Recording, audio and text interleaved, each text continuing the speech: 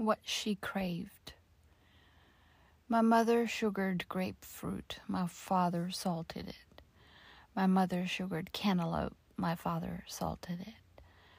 My mother put sugar and lemon on leaf lettuce from her garden, 2 heaping teaspoonfuls into her milky coffee with cake.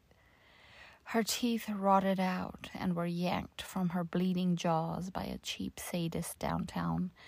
Still, she craved sweetness. In a life with too much that was bitter, tear-soaked, salty, sour as unspoken grief, sugar was her comfort. A little sweetness in the mouth, lingering like an infrequent kiss. Sugar was the friend kept her clock ticking through running down days.